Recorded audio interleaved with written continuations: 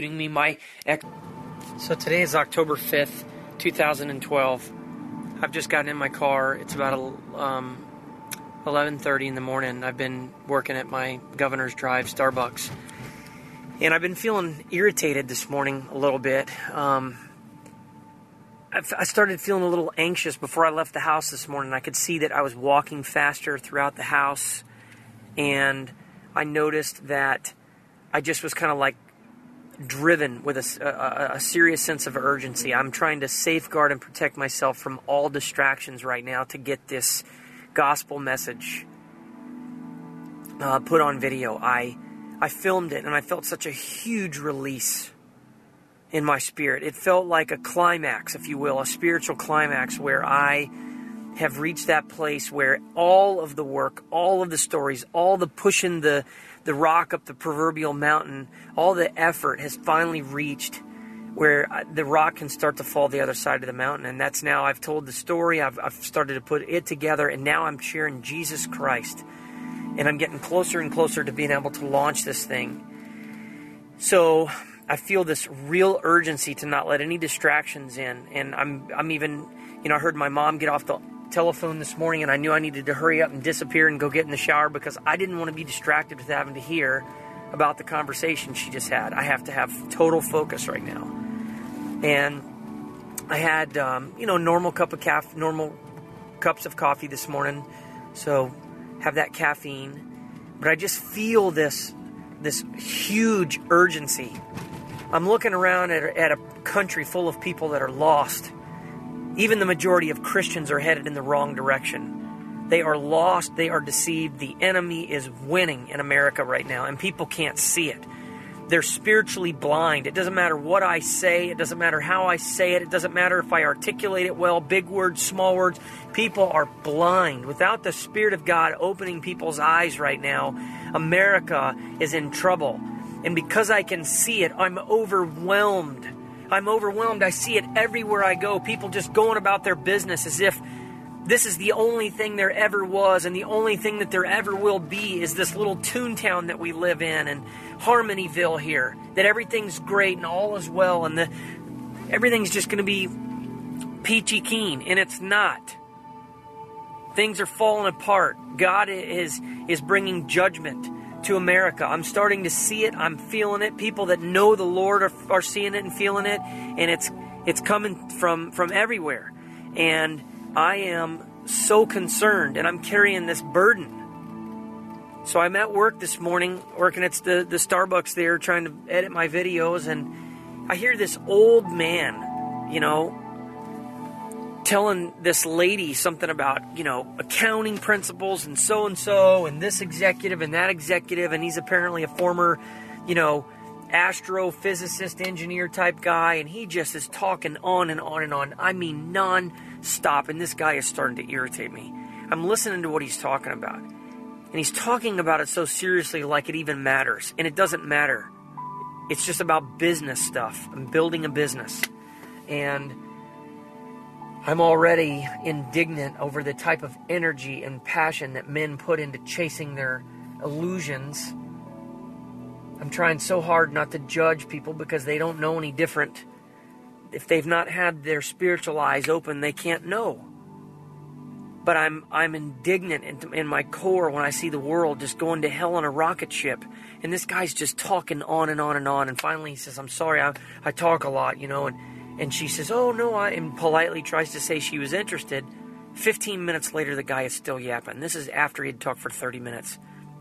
I realize I'm starting to get frustrated.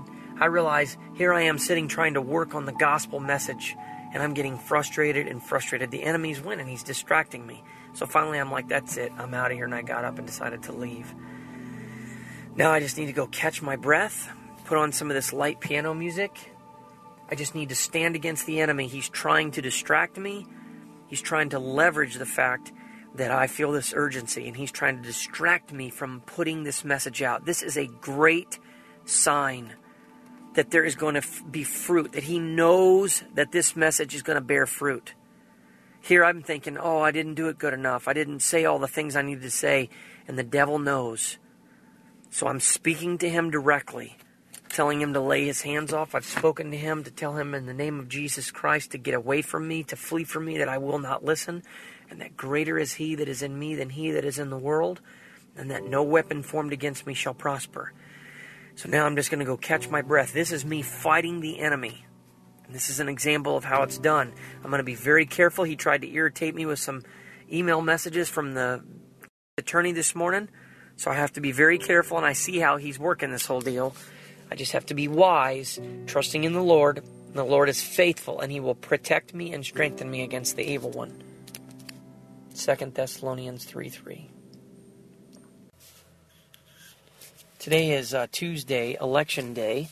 It's 5:05, and I just left Starbucks Airport Road, and I've been working all day long, literally with the exception of stopping to eat with my parents to go out to lunch. I've been working all day long on getting this video and the gospel message put together. I mean, I've literally have been working my hiney off for the last several weeks, just nonstop trying to put this story together and get this gospel. And last night I rendered the final message where I'm sharing the gospel, and this morning I watched it, and I wept because I was so excited to see that I finally got to tell people about Jesus Christ. And I am just so excited and looking forward to this. The enemy has just been playing with my mind so much as I've been going through this and causing doubt and telling me nobody's going to hear this, nobody cares, and, you know, you're not telling it right, you're not doing this right, da-da-da-da-da, just all kinds of stuff. So I've just been ignoring him and just pressing on and pressing on. Well, today I finished. Okay, so today's the day I finished the gospel message. Now I'm just tying it into the rest of the story. I've received 2 legal threats today, just to kind of document how persistent the enemy is. I received a threatening letter this morning about the hearings, saying that if I don't pay the back child support, that I can go to prison. And this again goes back to the fact that I did not pay the month of July and August for child support, because at that time I was under a, quote, temporary standing order for child support ordered by a judge who retired, and Judge Mara T. Smith never realized that I would be moving out of town and having my kids full-time during the summer. This was under the old time-sharing plan where I was living in Florida, and I was getting them every other weekend and every Wednesday night. And so I could not afford to pay child support for the 2 months that I had them full-time. It didn't make sense. How if I could barely afford to pay child support before, how could I pay it, with them on top of me? So I did not pay that. Well, shortly after, the court did go through, and they were able to get the provision put in that I cannot not pay during the summertime, which, what have you. Going forward, obviously, I'm going to, abide by that. But that was not the fact at that time. Well, now they're threatening that if I don't pay that I could end up in prison. And then this evening I've checked my email, and I've got another email from them. First of all, setting a hearing in January, which I'll go to, no problem. For the contempt, where they're trying to say that I've violated the parenting agreement and I'm not paying the child support and I broke Kaylee's arm. All these things that are just lies and just it's craziness. So I'll go to court in January for that. But then I received another notice this evening from them. So really 3 today. The other one was a demand to produce, a request to produce. So now they are filing more legal documents now. I'm already divorced. I mean, this is just crazy that this keeps going on. And it's a request to produce more income. I have to produce all my financial stuff again. Obviously they're convinced I'm lying and that I'm making more money than I am. And so the enemy's just having a heyday. And I was driving over here, and I just began to pray. And I'm like, Father, please stop the harassment, Lord. Please just put an end to the harassment. And I mean, just as soon as these words are coming out of my mouth, I hear that my grace is sufficient for you, that this is very possibly the thorn in the flesh, that here I am telling this gargantuan story, this miraculous encounter that God has given me, this unbelievable thing that God has done, and all these revelations God is sharing with me, and it stands that people might be drawn to it. People might, in fact, honor it and might try to exalt not only the message but me. Even though I'm really guarding against that and steering people that, so that they know this isn't me, this is the Lord. But I feel like the Lord may be doing this for a reason. It keeps me so unbelievably dependent upon the Father. And so I trust Him for it. I've just put it all back in His hands. I've told Him how much I love Him and I thank Him. And, when you look at it, these things are just harassment. They're not huge issues. Really, these things can be gigantic annoyances. They can be derailers of your train on life.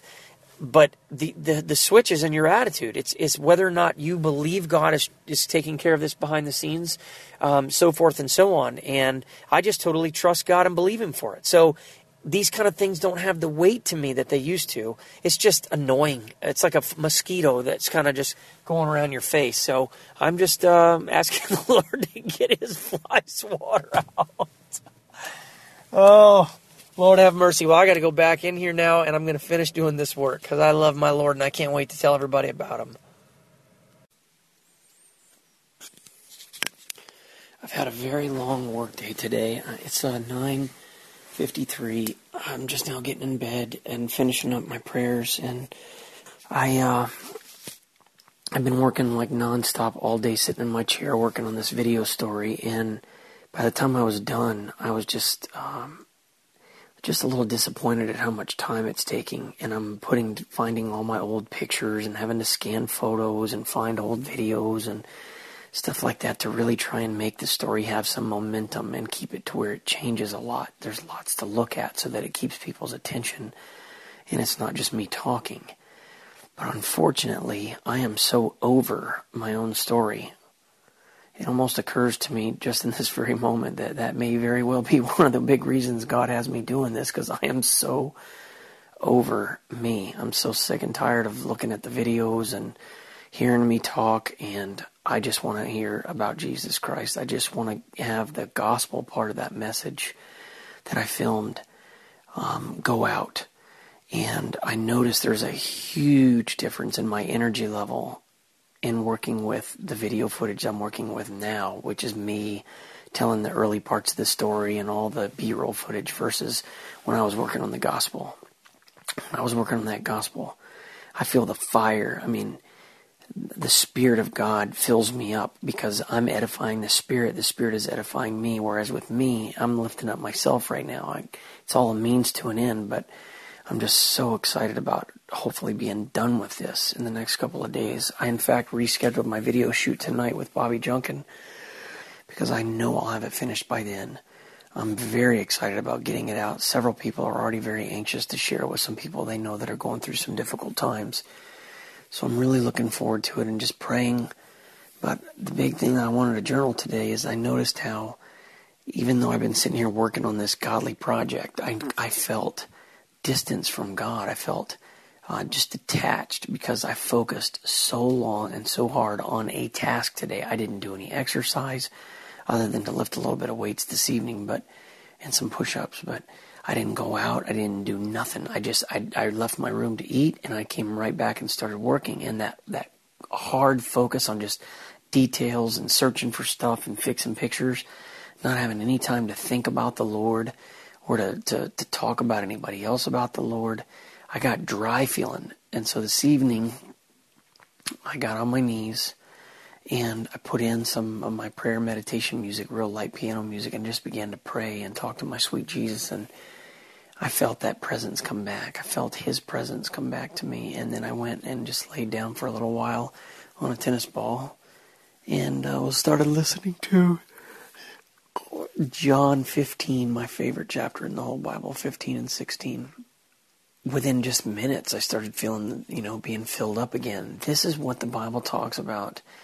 Be continually filled with the Holy Spirit. If you just go about your day like I did today, and you're just all about, the grind, and you work, just nonstop, and you don't take time to pause and reflect, you can run dry quick. I mean, I went today, it's the equivalent of, going 15 hours without eating. I cannot go that long without doing something, either a devotion or a message or prayer walk or something. You have to eat continually, and it's just interesting to me. It's very ironic because you would think that as far down the road as I've gotten compared to where I've been, that I'd be able to go longer periods of time without having to be hyper vigilant in my, spiritual devotions and time with the Lord and all that. But it almost seems like I'm more sensitive to the loss of it than I've ever been.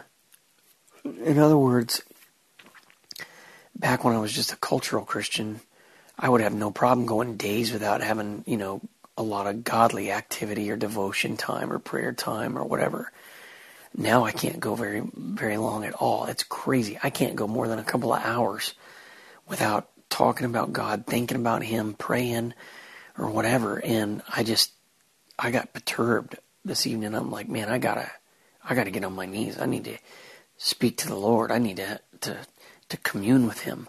The idea that Brother Lawrence says is, he says, never leave the Lord alone.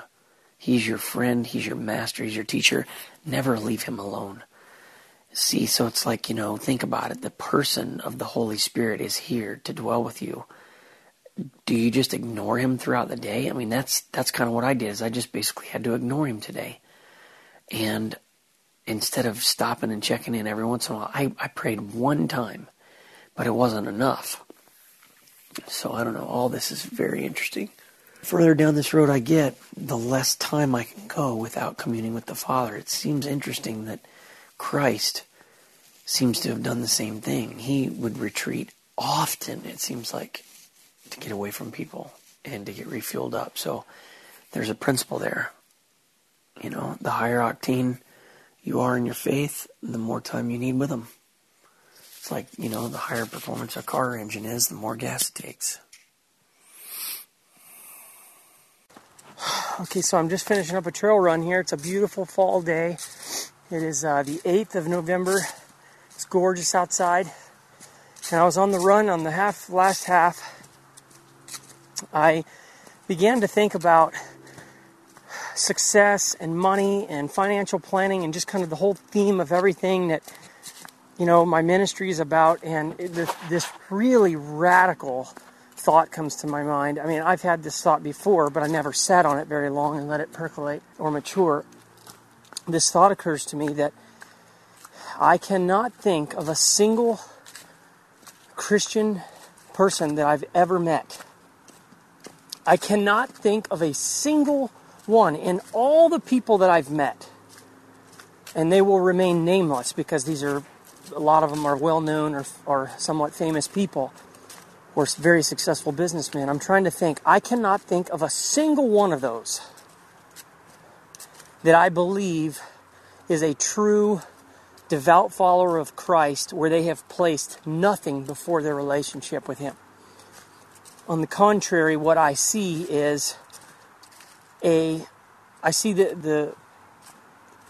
words of Christ being true, where He says, it is harder for a rich man to enter the kingdom of God than it is for a camel to pass through the eye of a needle. What He's saying is that it's next to impossible. Then He goes on to say, with man this is impossible, but with God all things are possible. And we know that rich young man didn't make it into heaven. He walked away sorrowful.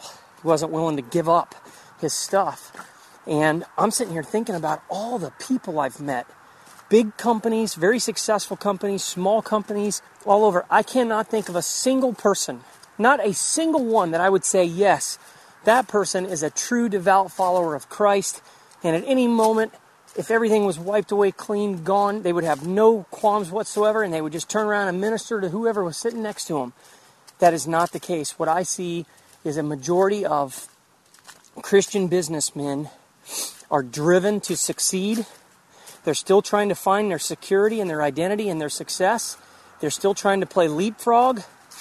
They are still trying to better themselves, one-up their colleagues, and they throw this cherry on top called Jesus Christ and think that justifies the chase for all the success. I honest to goodness cannot think of a single person that I know that has of any kind of money whatsoever, including me. That was not me. I was still chasing the money and the success, and I think to myself, people would argue and say, well, hey, these people are providing jobs, and hey, these people are doing this and providing that. Yeah, the reality is, God does not need that person for that reason. What God wants is that person to follow the obedience of Jesus Christ. Nowhere in the Bible does it say anything about chasing or desiring success. You hear all these people say Christians are supposed to be successful. God wants you to be successful. That's not true. Not based upon the definition that we use for success. God's definition of success is being totally obedient and completely letting go of the results, trusting God for whatever. If God decides to have your next door neighbor die and they have $10 million and they give it to you, God only gives that to you because He knows that He can trust you with it, and it's not going to take you away from what He calls success, which is being obedient and seeking Him first. That is the truth. But the reality is, success as a Christian, according to the Bible, is giving ourselves over to death every day on behalf of Christ, enduring through suffering, fighting the good fight, and continuing on in spite of the fact that our circumstances are less than ideal. How much more brilliant is heaven going to be when we get there and discover that everything our heart's been longing for has been there, and that because of the struggle to get there, it makes it taste so much sweeter. Yet if your life is so perfect and wonderful and glorious here, what would there to be look forward to? No wonder so many people don't want to die.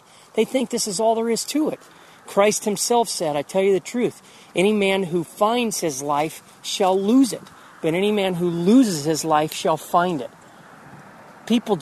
We are so deceived. The enemy and the world, the spirit of the world, is so strong.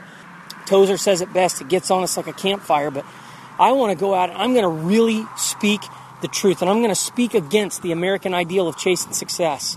People are going to hate it. I'm going to be persecuted. And you know what? That's just tough. I don't care. I know this is a word that the Lord has given me, and I'm going to go out and speak it boldly and in loving. The motive is to get people to turn back to Christ. It is to get people to find a level of joy and love that no amount of money could ever replace. It is to break people free from the deception that says, my life and purpose is to create jobs, to make money, to be successful, to build a little bit bigger company than the guy next door, to provide this solution. That is not. Yes, God does use some people to do certain things, but when I sit here and look at this, I can't think of a single person who I would say God looks down on that person. And granted, I don't know their whole hearts. I can't be a judge of someone's total character. I can certainly judge mine. But even then, Jesus Christ, Paul says, I don't even judge myself because God Almighty is the one who is the ultimate judge. And here's my final point. I can recall all these times I was with these people, all these meetings where I was with all these big shot, high-level Christian leaders and business owners, and behind closed doors, even times where it was one-on-one with people that ran huge companies. I can't think of a single time where a person brought up God or talked to me about, as a young person, about their love for the Lord or tried to encourage me in the Lord. No, on the contrary, what was the conversation always about? It was always about business unless I brought up God. That's the truth. Okay, so today is Friday, November 9th. I'm out on a walk at Aldridge Creek, and it is an absolute amazing, gorgeous day. It's probably about 62, 65, somewhere like that outside. And beautiful, sunny, great day. I just want to journal what just happened. Yesterday morning, I saw 666 on the television while I was just talking with my parents for just 1 second. I looked over and happened to see the 666. I'm like, okay, all right, something's coming. Sure enough, that afternoon, I received a letter from his attorney, and it's the request for me to produce more financial documents. So even though we're divorced, they just continue with this harassment. It is nonstop. They just keep on going after me for one thing after another. So I was so thankful that the Father warned me.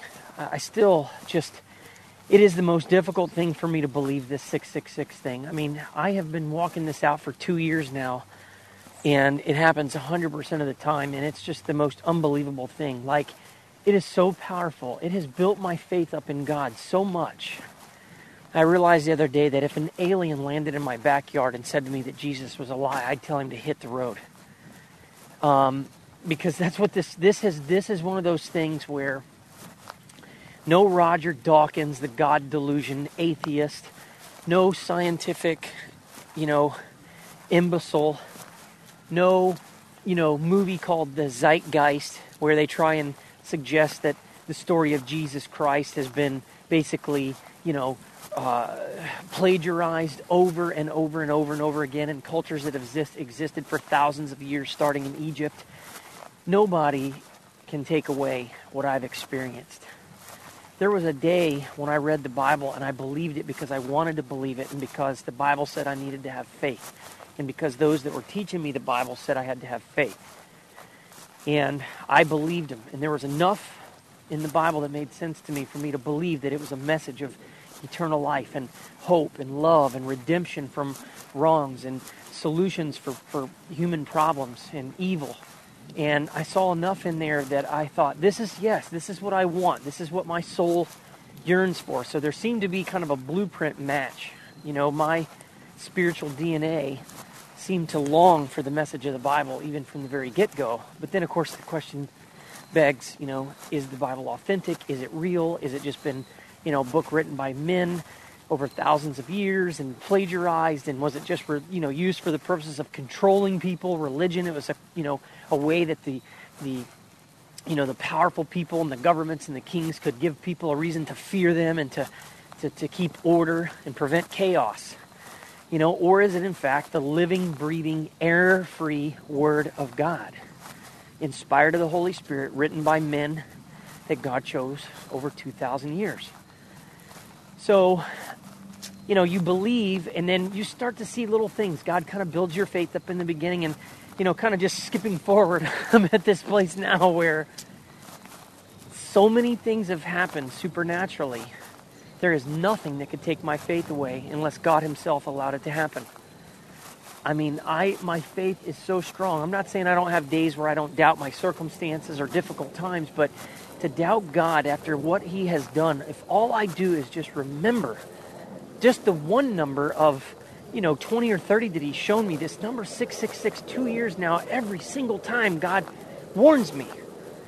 And He's been teaching me so much, and I've often wondered, why does He keep warning me? Why does He keep showing me? And I think that the big message that God has been trying to get me to get so that I can share with others is how much of life is actually a spiritual battle.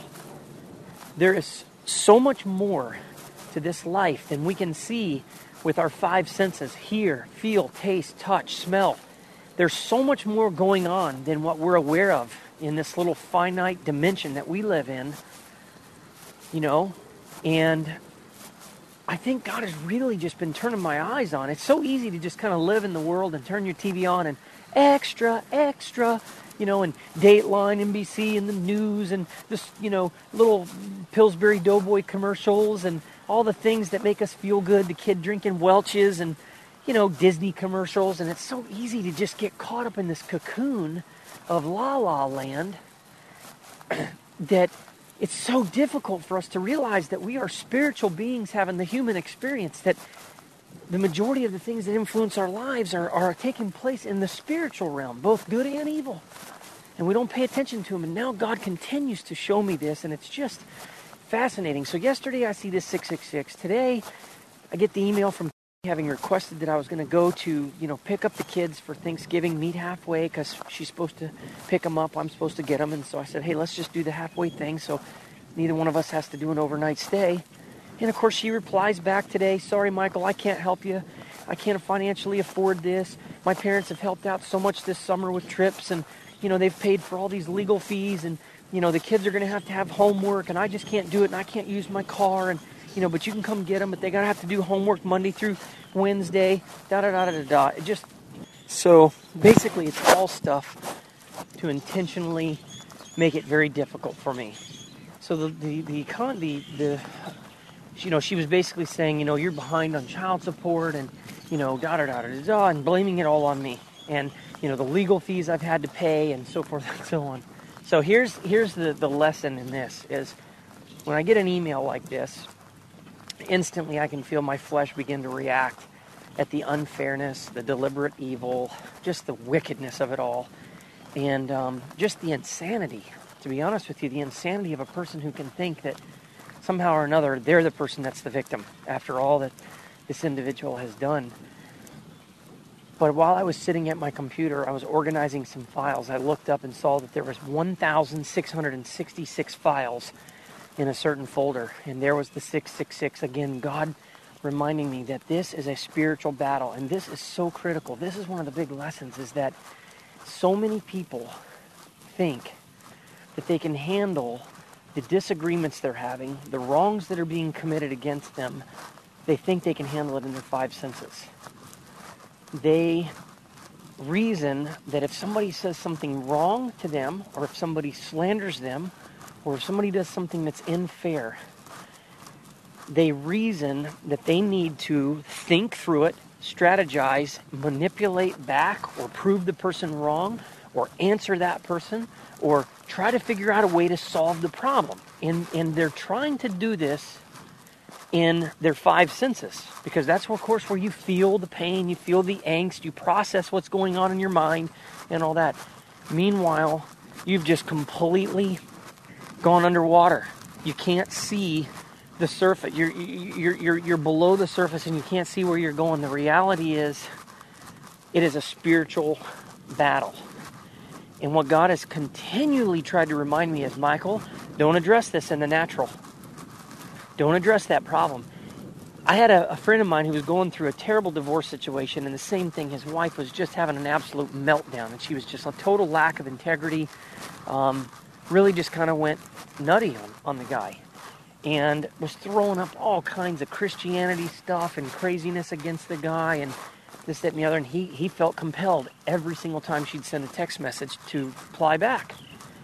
And I finally got to the point where I tried to explain to him, I said, look, man, you are trying to answer a problem that is spiritual in nature, in your natural nature, the five senses.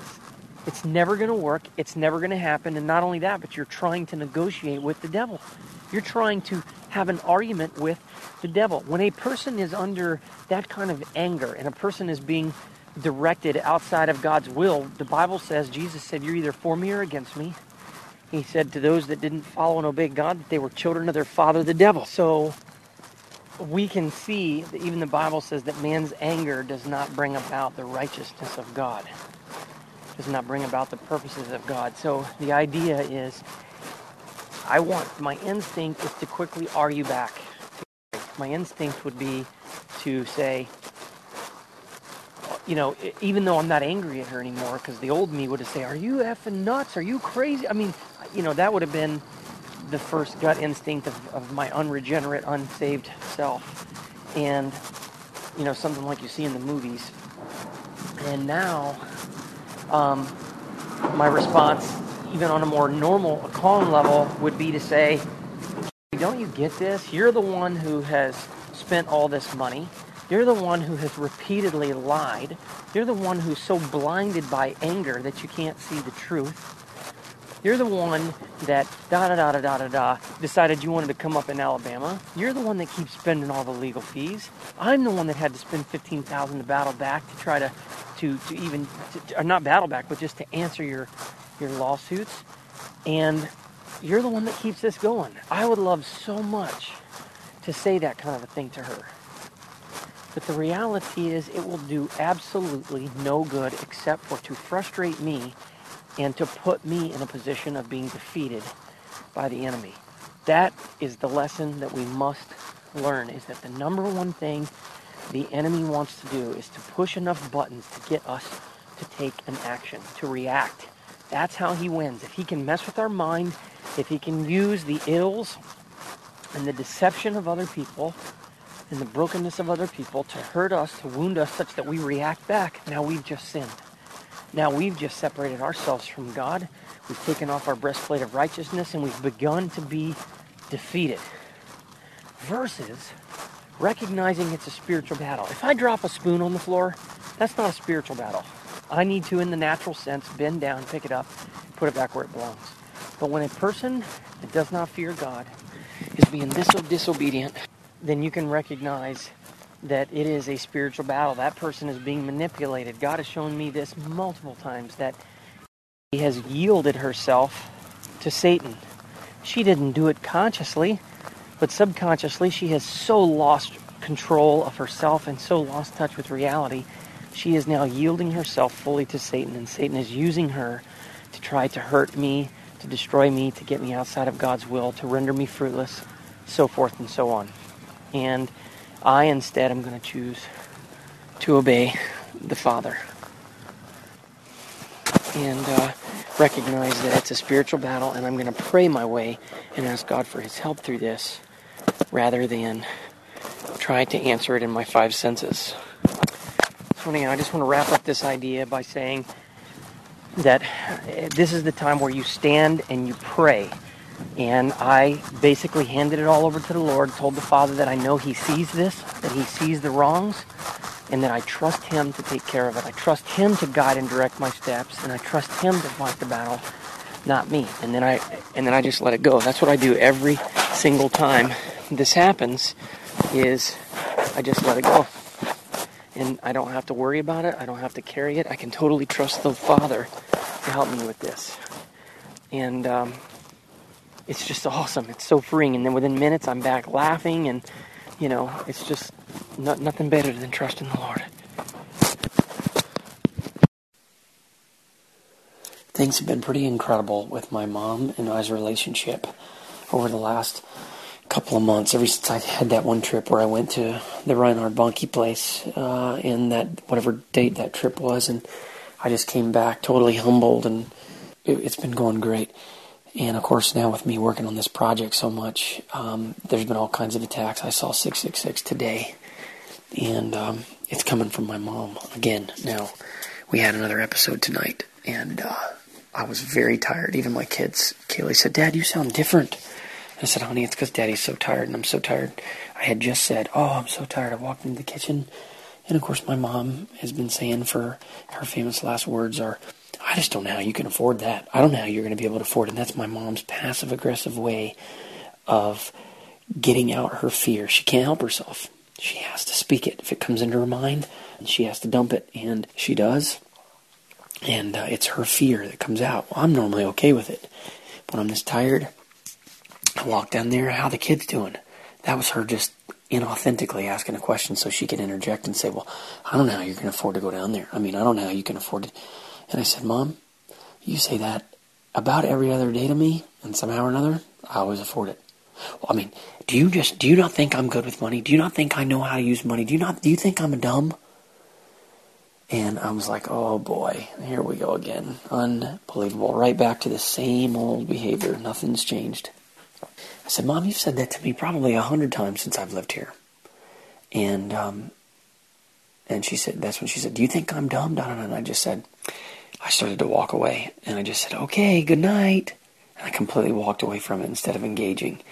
The enemy is looking really, really close right now. He's watching really close, looking for ways to try and trip me up, drive a little wedge between me and my mom again, which he just did a little bit, but that's all right. I walked away, and in the morning, I'm going to pretend like it never even happened. I totally forgive her because I know who it is. And so right now, I'm going to take the time to process, to read through spiritual warfare, scriptures that I wrote down the other day, and I'm just going to take the time to get on my knees. I'm going to give it to the Father, and I'm going to trust Him.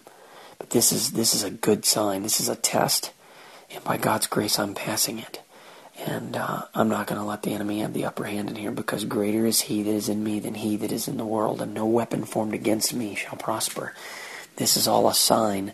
The heat that's been coming on me, it's incredible. The attacks are back on every single day. Now, sometimes multiple times a day, here I am working to get the gospel out. This is part of the deal. When you are working with Jesus Christ and you are presenting the gospel, you are a target. And I think it's so awesome that something like this would have happened a long time ago, 6 months ago. I might have gotten bent out of shape. I might have had to go take a walk. I might have had to call somebody, email somebody. Not anymore. I see where it comes from. When you know that it's from the enemy, when you know that it's spiritual attack, you can quickly look through that other person and see where it's coming from. I went in the bathroom and I said, "Get behind me, Satan, in the name of the Lord Jesus Christ." And now I have a smile on my face. It's not on me. And I am so thankful in the name of the Lord Jesus Christ. This is the strength of the gospel. This is the strength of God's grace. This is the power of the name of the Lord Jesus Christ for those who will walk in faith and in trust in it. This is incredible. I mean, it's incredible.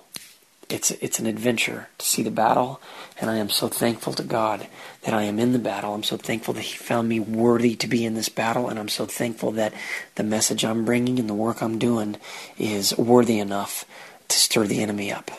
That means I'm headed in the right direction, and I count it a privilege and an honor to suffer for the Lord Jesus Christ.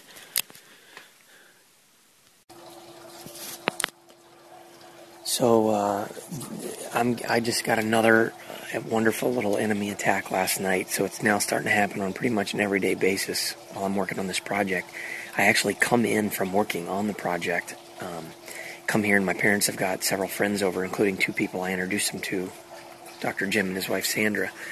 And I just came out and said, "Hey everybody, you guys having a senior party?" and didn't invite me. And everybody's always very friendly, and they're always nice to me when I see them and stuff like that. So I just wanted to say hi before I took off. And I wasn't out here 30 seconds, and my mom says, "Here, eat this sandwich." I'm in the middle of talking to people, and she's like, "Here, eat this sandwich," and just puts it in my face. I'm like, "Oh no, that's all right, Mom, I'm good." She goes, "Oh well, here, take it into the kitchen." And I'm like, "Well, I'm not going there right now, so just set it down." No, take it now. And I'm like, "Mom, just set it over there. I'm not going in right now. I'm not 8 years old anymore."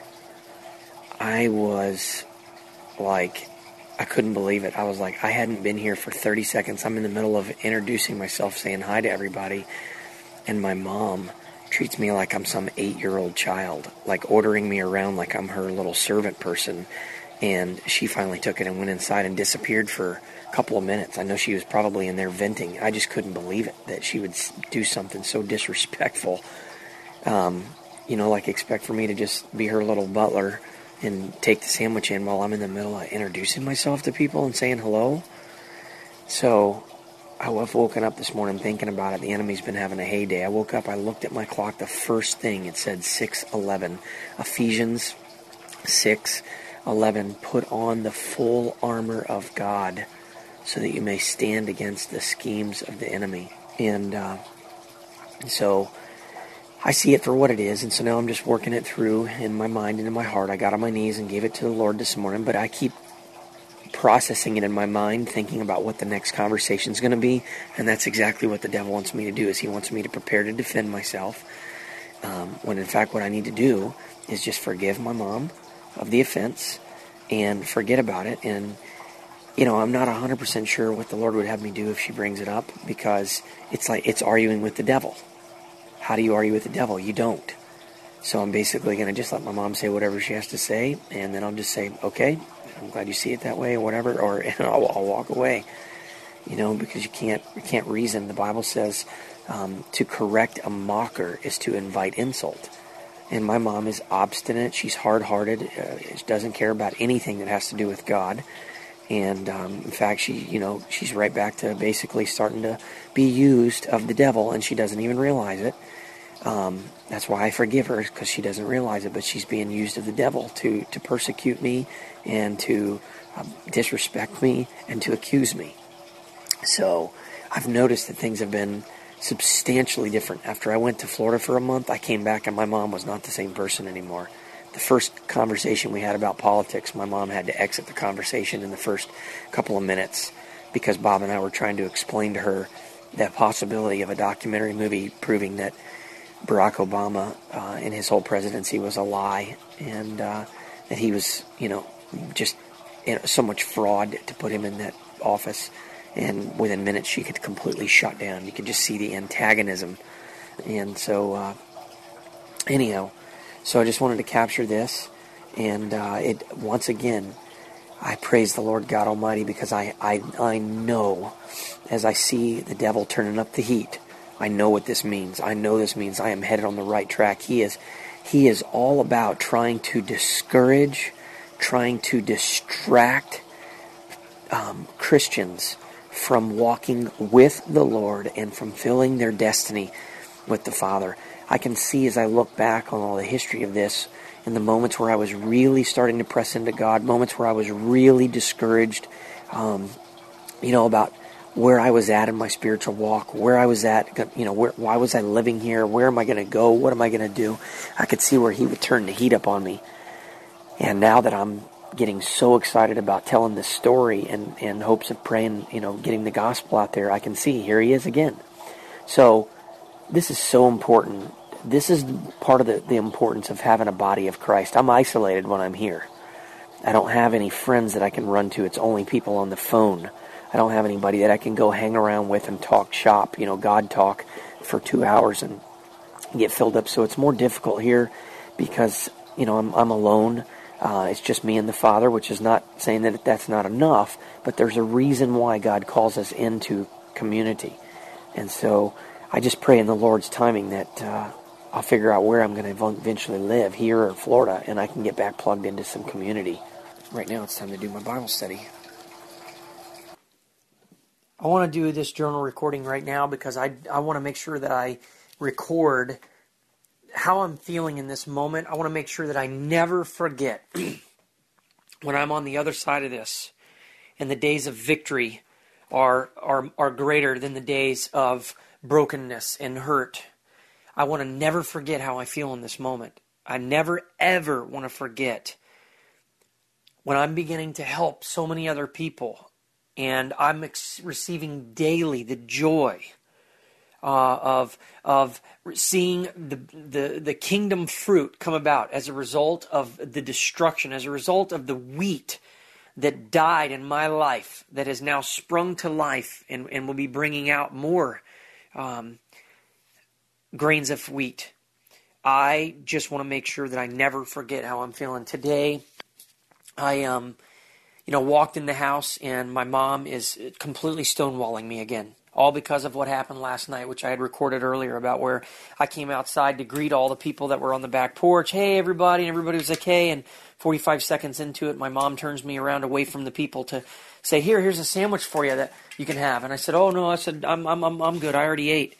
And it was in a bag, and she tried to hand it to me. And she said, oh, no, just take it. And I said, no, Mom, I don't need it right now. She goes, well, then take it to the kitchen. I'm standing there greeting other people. My mom's now telling me to leave, take this sandwich that she doesn't want on her table that she put there, and to go take it in the kitchen. And I said, no, you can just leave it there. I'm not headed to the kitchen right now. And she just stood there like she was demanding me to take the sandwich. And I said, no, you can just set it over there, Mom. And she just kind of gave me this look, and I finally had to turn around and say, I'm not 8 years old, Mom. And that, of course, ruined my mother. That is the perfect opportunity to offend my mother. It is just amazing to me how this works. The devil works the exact same way in the lives of these two women, my ex-wife and my mom, the exact same way. And the way it works is they will say something that is offensive. They will do something that is disrespectful. They will do something that is only focused. My mom was only thinking about herself in that moment. All she could think of is that there's a sandwich in a brown Arby's bag on her door at her dinner party, on her table, that she doesn't want. So she sees me, and I look like the guy to get rid of it. And I didn't put it there. And I was in the middle of greeting people. If I was on my way to the kitchen, I would have taken it, no problem. But I had just walked outside. I'm in the middle of greeting people. So that happens. That's the instance occurs where the person offends. And finally, after my mom did this for about 3 times, I have to then respond in such a strong way to let her know, maybe you're just not getting it. I'm not going to leave greeting these people to take that sandwich that I didn't buy, I didn't put on the table, and I don't want to eat into the kitchen. That's just the most ridiculous thing I've ever heard in my entire life.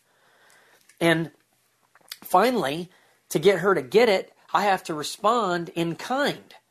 Meaning I have to kick up my notch to get the person to get it. And as soon as you do that, as soon as you respond to their offense, your offense is the only thing that's remembered. What you did is the only thing that's remembered as being disrespectful. It is absolutely incredible to see how this works so consistently. This is the exact way it worked with Carrie, and it's the exact way it always works with my mom. My mom will badger me about insurance or about the divorce until I can't take it. I'll ask her 2 or 3 times nicely no thanks, Mom, I really don't want to talk about that now, or I got it taken care of. She just keeps on badgering me, or finally I have to respond in a way that's not gentle, that's not kind, that's not, submissive. And then, of course, I become the guilty one. So I've been going through this, and now my mom is pouting, and she's stonewalling and ignoring me.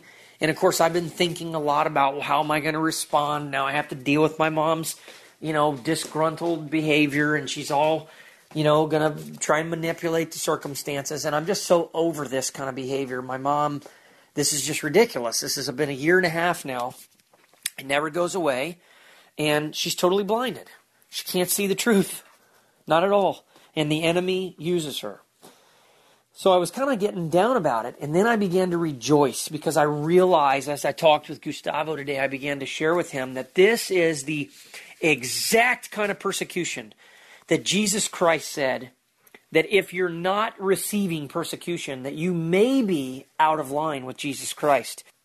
Jesus said, "Woe to you when all people speak well of you, for so their fathers did to the false prophets." John Piper is saying that Jesus warned if there's no persecution, it may be a sign that you're more like a false prophet than like Jesus. So I just began to rejoice in this and hung up the phone with Gustavo, walked in here, flipped on the channel on TBN, and Jensen Franklin was on there talking about the whisper of God, and he's talking about Elijah in the book of 1 Kings 19. He'd been hiding in a cave, his world's fallen apart, and he hears a whisper of God to come out. Time to come out of the cave. And I was sitting there listening to this going, man, this is exactly like my kind of story. And I need to go read that further. But I just began to remember in that moment that God sustained me by His voice, by directing me. The very thing that kept me from dying spiritually, dying emotionally and physically, was God speaking to me. The numbers.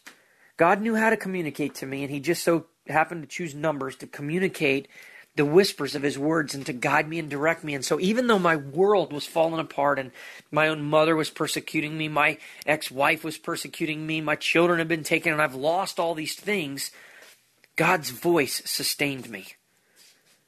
No matter what you're going through, if you can position yourself to hear from God, it will sustain you and it will carry you through the storm. God will deliver you in the storm. And I just want to remember, I don't ever want to forget the anxiety that I feel inside my heart, the anxiousness that comes on when somebody offends you, somebody does something so wrong, it can be just really painful. But the goal is fix my eyes on Jesus Christ. Recognize here I am trying to put the gospel out there on the internet, my story. The devil is fighting against me tooth and nail. This is to be expected. My God will deliver me. He will strengthen me against the evil one. I have faith in Him. No matter what the devil tries to do to me, nothing can happen to me that God does not allow. Period. End of story. The devil cannot do the first thing to me that God does not allow. He cannot do the first thing to anyone that God does not allow. He is a pit bull, but he's on a leash. And his owner is the fiercest, most awesome creation ever. And he's not even a creation. He's the creator. That's the way wrong thing to say. God is not creation. He's the most fiercest thing that's ever existed. And so, anyhow, I am tired. I just wanted to lay this down real quick so I don't forget how I'm feeling. And I never ever want to forget this moment, what it's like to be when you're all alone, wrongs are being committed against you, you're being treated harshly by those that love you, maybe those that are the closest to you, you don't think anybody can see, you don't believe justice is going to come, it's hurt, you feel all alone, and yet God, He sees and He is faithful. Praise the name of the Lord Jesus Christ. Hi, this is Michael. It's 2019 while I'm editing these recordings, and I want to pause here and end this particular recording by giving a little bit more explanation about what you're hearing about my mother and I's relationship, and also to take out a little bit of the shock factor that some of you may be hearing as I openly, transparently share the struggles about my mom and I's relationship and her sins against me in this period. Many of you do not know that years after this, my mother and I are going to sit down on videotape together. It's on YouTube, where we are going to very transparently and openly share about how my mom was used for a time by Satan to persecute me and torment me, and how it was that God positioned me in front of my mother so that she could really begin to see that Jesus Christ was real and she would come to faith. I am beyond blessed. I cannot put it into words when I tell you how blessed I am to have the mom that I have today. And when I look back and hear how my mom had been taken captive by Satan, by her own spiritual blindness, to be used to torment me, to persecute me, to afflict me. When I look back on those moments like you just heard in this recording, and there's going to be quite a few more as we go forward. This was going to be a long, painful relationship. And then I think about what I have with my mom now, and how just in the last month, I have had to honor my mother repeatedly to people that she doesn't even know about, because my mother has more and more walked with Christ in a real faith, really trusting Him, and she has been changing and changing and changing. My mom not only became a believer in Jesus Christ, but she also began to really be sold out for Him, to lay her life down in practical ways, denying her flesh, denying herself, and trusting God to give her grace. And just in the last month, while I'm actually sitting here editing all these recordings, it is so beautiful for me to be able to tell you that I delight in seeing my mother now. When my mom and I run into each other in the kitchen, we like to talk. If my parents are sitting on the back porch, I like to go out and talk with them. When they went on a vacation recently, I missed them so much. I could not imagine being able to feel how I feel about my mom right now, like I did when you just heard this recording, and then even times after, where it just got worse and worse and worse, to the point where I had to say, Mom, I love you because you brought me on this earth. I respect you as my mom, but I do not like you. I had to tell my mom this. And I don't think she liked me very much either. My mom had spiritual blindness, and she was being used of Satan, literally, not just her flesh, but she was being used of Satan to torment me, to persecute me. And listen, God was allowing all of this for a reason. God caused me to move into their house for a reason. It became a prison sentence for me for a reason. He allowed my mom to ride over my head for a reason. He put me through the fire and through the water for a reason. Psalm 66, verses 10 through 12, because He was going to eventually, verse 12, bring me into a place of spiritual abundance. God was using a Romans 8:28 approach, using my mom's unbelief and spiritual blindness to afflict me, to rot the character of Christ into my heart. And what I hear when I hear these recordings, I hear a man who's learning how to fight spiritual battles. I hear a man who's learning how to deny himself. I hear a man who's learning how to take up his cross. And I hear a man who's learning how to become a great tattletale to his daddy, rather than being overcome by evil. He overcomes evil with good, and he goes and takes all the evil to his daddy and tattletales. And what I mean by this is that behind the scenes, a lot of these times when my mom would really afflict me and say something very hurtful, I would go to my room. I would quietly walk out of the room. I would go to my room if it was exceptionally hurtful. I'd get on my knees and put my face on the floor, and I'd say, Father, you heard what my mom just said about me. God, what she said was either untrue or unkind. It was very painful. It hurts when my mom speaks to me like this. God, I get so angry, and I would pour out whatever it was, my hurts. God, I can't stand it when she does that. And I always gave full vent to the Father about how I felt. The Bible says, pour out all of your anxieties on Him. Cast all of your anxieties on Him. Pour your hearts out to Him, for God is a refuge, and God cares for us. 1 Peter 5:7. So I did this, and what I found is that when I would get up off the floor, it's like I took the offense off of my plate, off of my backpack, and I moved it onto God's. And God can carry that burden. And then I'd be able to get up and I'd be able to go back into the game without having resentment, without having all these crazy, horrible thoughts about, oh, I can't stand my mom doing this. And without me being offended, I was able and prepared to take the next offense. And what I had to do is I repeatedly had to go back to Father and say, Lord God, you heard what she said again. I'd take up my cross. You hear me? I'm quoting scriptures. I'm fighting Satan. And listen, this was something that was going to take years.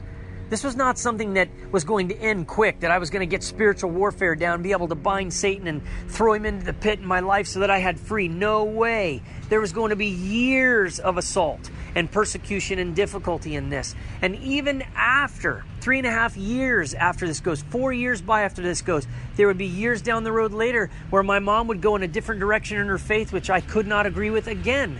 Now, the animosity in between us was totally different. I just kind of had to separate for a time. But look at what God has wrought. My mom has turned into like an evangelist. You wouldn't believe it. My parents just went on vacation and they're out in restaurants praying for people and having God encounters through Christ. Everywhere she goes, my mom talks about Jesus Christ. She is on fire for the Lord. She's in the Bible every single day. She's studying it. She's learning it. And now, most importantly, I have begun to see my mom grow in spiritual maturity, denying herself. I'm seeing my mom speak to me and respect me in ways she has never respected me in her entire life. This is what happens when you give Jesus Christ the reins of your life. This is what happens when you patiently endure and you patiently wait. I want to tell you, I thank God in the heavens above for what He's done in my mom's heart. It is a miracle that I'm testifying to you today. And you should know that my mom agreed to be transparent about our faults. And my mom recognizes and she speaks openly that she had been taken captive by Satan to do harm to me. And this was not my mom that was doing this to me. She had been taken captive through her own disobedience, through her own unbelief, through her own half-hearted, quote, religion. She had been taken captive, and she did these very hurtful things to me. And again, God was Romans 8:28ing these things all around to bring about deep spiritual character in me, to parent me, to train me up how to be a man of God, to teach me how to be long-suffering, to teach me how to do spiritual battle, to give me humility, to give me stronger trust in God, to give me track records of hundreds and hundreds and hundreds of answered prayers where I cry out to God, Father, give me grace, give me strength in this, and the Lord does. My friends, God is with me. He continues to bless me. He continues to, no matter what I've been through, God is always with me, and He can always be with you. He can always be with you. Please continue to listen to these recordings and be blessed. What you're hearing is real, practical, rubber meets the road faith. How I got from there to here. And be blessed to know that the things that I'm telling you in these recordings, they worked. Because they're the principles of God. They're the Word of God. And now when I go home, I get to look at my mom when I see her and tell her how delighted I am to have her as a mom. I've fallen back in love with my parents. I love being around my parents. I love being around my mom now. It's an absolute delight. You cannot imagine the blessing that God had for me in this when you listen to how difficult it was and how persistent the evil was against me. And I have forgiven my mom of all things, and we laugh and we tease each other now. When you hear some of these painful moments that you hear me talking about, and there's going to be many more, you can know now Michael and his mom laugh about these things now. We have like a Job 5:22 thing going on where God has said to us, you will laugh at destruction.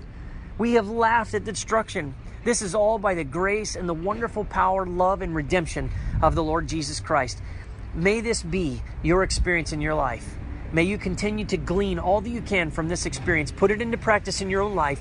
God is not a God of favoritisms. If He'll do it for me, He'll do it for you. God bless you in Jesus' name.